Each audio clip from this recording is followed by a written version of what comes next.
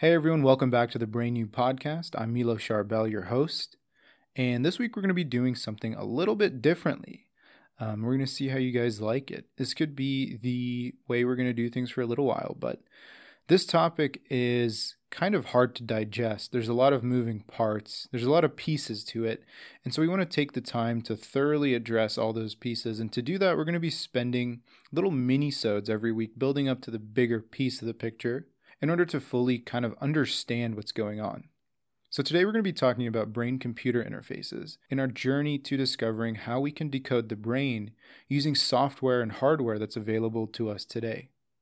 So science has come a really long way to be able to decipher exactly what our brain is doing. And we have tons of hardware available for us that can measure the electrical activity in the brain. When neurons are communicating, they send electrical impulses to each other, and these hardware can pick up the electrical impulses. However, we have a localization problem. We can really only pick up signals from surfaces that are very close to the instruments that we're using.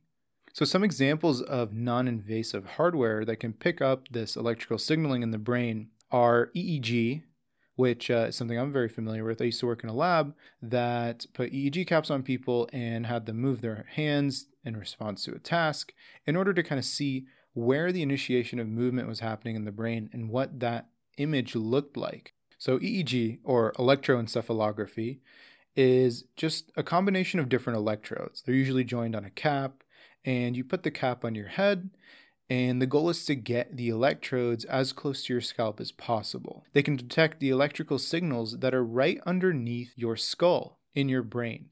However, they can only measure the cortical activity that's on the first millimeter or so of your brain's surface, which is called the cortex.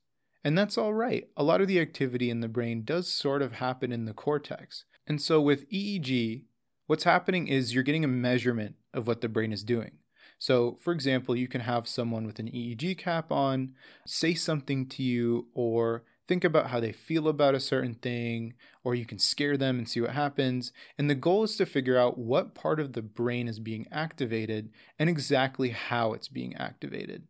And neuronal signaling happens in a series of measurements known as hertz, or electrical measurements, and EEG electrodes can detect those. And depending on the strength of the electrical signal in hertz, we can detect the strength of that response. Another cool example of non-invasive hardware is TMS, or transcranial magnetic stimulation. TMS is kind of complicated, and honestly, I'm not totally sure I completely understand it, but basically, in electric fields, we also have a magnetic field. And electric fields and magnetic fields can interplay with each other. And so having this coil that sends a magnetic stimulus down onto the brain actually affects the electrical signaling of the neurons. And so with the TMS coil, rather than detecting neuron activity, you can actually stimulate neuron activity. And so with TMS, you can take this coil and you can place it over someone's motor cortex strip, and you can send an impulse down and see what happens. Maybe their arm moves, maybe their leg moves, maybe their fingers move, maybe their face moves, yada, yada, yada. So these non-invasive hardwares are really cool. However, they come with a problem. And the problem is they can't be that precise because your skull's in the way. And so the signals that they pick up and the signals that they send out aren't going to be as robust as something that's a little bit more invasive. So the more invasive big brother of EEG is something called ECOG, or electrocorticography. And this is a small strip of electrodes that can sense the neuronal activity. However, it's not placed above the skull, but rather surgically placed literally on top of the brain, underneath the skull. And ECOG basically does the same thing as EEG, and it just measures their neuronal signals, but at much better accuracy and resolution. And TMS also has a big brother known as a microelectrode array. And this is also an invasive technique that's placed underneath the skull. And these are actually little strips of electrodes that can extend between 1 to 3 millimeters down into the brain and actually produce a stimulus. And so unlike TMS, where producing that stimulus will produce some unwanted results because you can't be super accurate, with microelectrode arrays or just a microelectrode, you can actually deliver a stimulus to the exact neuron that you want to stimulate. And microelectrode therapies are actually being used today to treat Parkinson's. There is something called deep brain stimulation, or DBS, that is basically an electrode that is implanted deep within the brain near the substantia nigra. And the substantia nigra is a location in the brain where many of our dopamine neurons originate. And in Parkinson's disease, these neurons begin to degrade. Interestingly enough, people with Parkinson's don't actually start to show symptoms until about 80% of those neurons are gone. And when those neurons are gone, they can no longer send stimulations down that tract. And the most noticeable symptoms you'll see in people with Parkinson's are problems with cessation of movement and initiation of movement. So DBS tries to solve that lack of stimulation that originates in these dopamine neurons. And so by placing electrodes down near the substantia nigra, we can re-stimulate those downstream neurons and effectively have a curable treatment for Parkinson's. The results are pretty amazing, really. When we think of Parkinson's, we probably think of that essential tremor of someone trying to eat and the spoon falling out of their hand or just wobbling a lot. But really, Parkinson's has many more symptoms that may not be evident to someone who isn't caring for someone with the disease. And so a lot of physical symptoms will manifest first, like those tremors, having trouble stopping to walk, having trouble starting to walk, general balance issues. But as time goes on, people with Parkinson's tend to develop cognitive declines. They tend to grapple with things like depression, sometimes hallucination, because loss of dopamine is also associated with schizophrenia. So a lot of times you'll see some overlap between the two.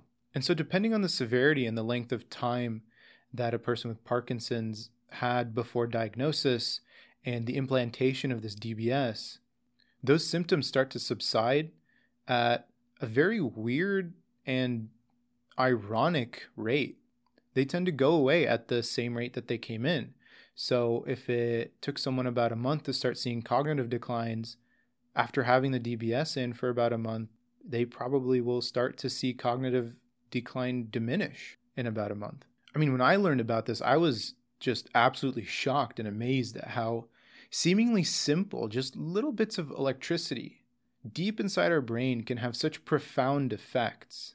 And I urge you all to Google DBS stimulator on, DBS off, because once that entire mechanism is turned off, because it can be, usually it's an electrode deep within the brain, but it's attached to a stimulator, usually implanted in someone's shoulder or somewhere away from the head, and it can be turned on and off at will, really. And when it's turned off, it's like the symptoms come back immediately. And it's just insane to see how when it's turned on, they're back to normal.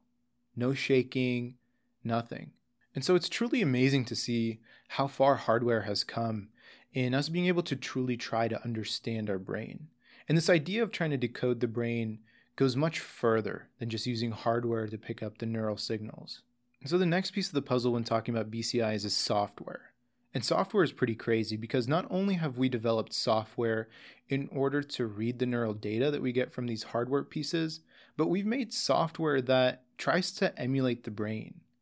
And that's where in the field of AI and neural networks comes into play. Because just how the brain has certain pathways and how certain neurons in concert with each other mean a very specific thing, in neural networks that are very complex, it mimics the exact way that the brain really does its own job. And we have certain nodes in this neural network that when activated a certain way over time, because you've taught it to be activated that way, will record exactly what you just inputted. So Google's search engine actually uses some very sophisticated AI and neural network technology that has been developed and is currently still being developed. And when you search something in the search bar, it takes your search and the countless millions of others who have searched something similar or the same, and it will track what you click on in order to give the next person a better experience. Because when you're trying to search something, chances are someone else is trying to search for something similar, but you're not going to word it the same way. And in order for Google to stay on top of the game, the goal is to make sure that you both see what you want, even though you haven't truly searched the same exact thing. But we're going to talk about neural networks next time, and we're going to talk about them in a lot more brief detail because they're truly a force to be reckoned with, and something that I still don't truly understand, even though I've tried to work with them a little bit.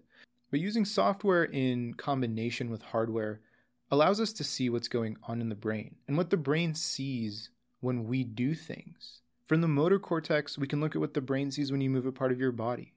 From something called the arcuate fasciculus, we can see how the brain creates speech. And speech is going to be something that we're going to look at. And we're going to investigate over the coming weeks how certain improvements in neural networks have given us the ability to decipher brain wavelengths and brain electrical activity in speech-producing areas, and how we can use those to recreate speech without having a person talk that is just as fast and has just the same cadence as the way I'm speaking to you right now. Learning about this stuff is pretty daunting because not only are we talking about science here, but then math comes into play and numbers start jumping around, and then words start getting in with the numbers and the alphabet and the numbers, and stuff just stops making sense. But if we think about our future, this could potentially be something that we all have. Maybe we're all going to get a brain implant later in life. Maybe we're all going to get DBS to some extent. Maybe it's going to be like Cyberpunk. Who's excited for that game? Maybe we can go shopping one day for what kind of brain implants do you want? Do you want to be able to talk Chinese? Okay, here's a brain implant that teaches you Chinese.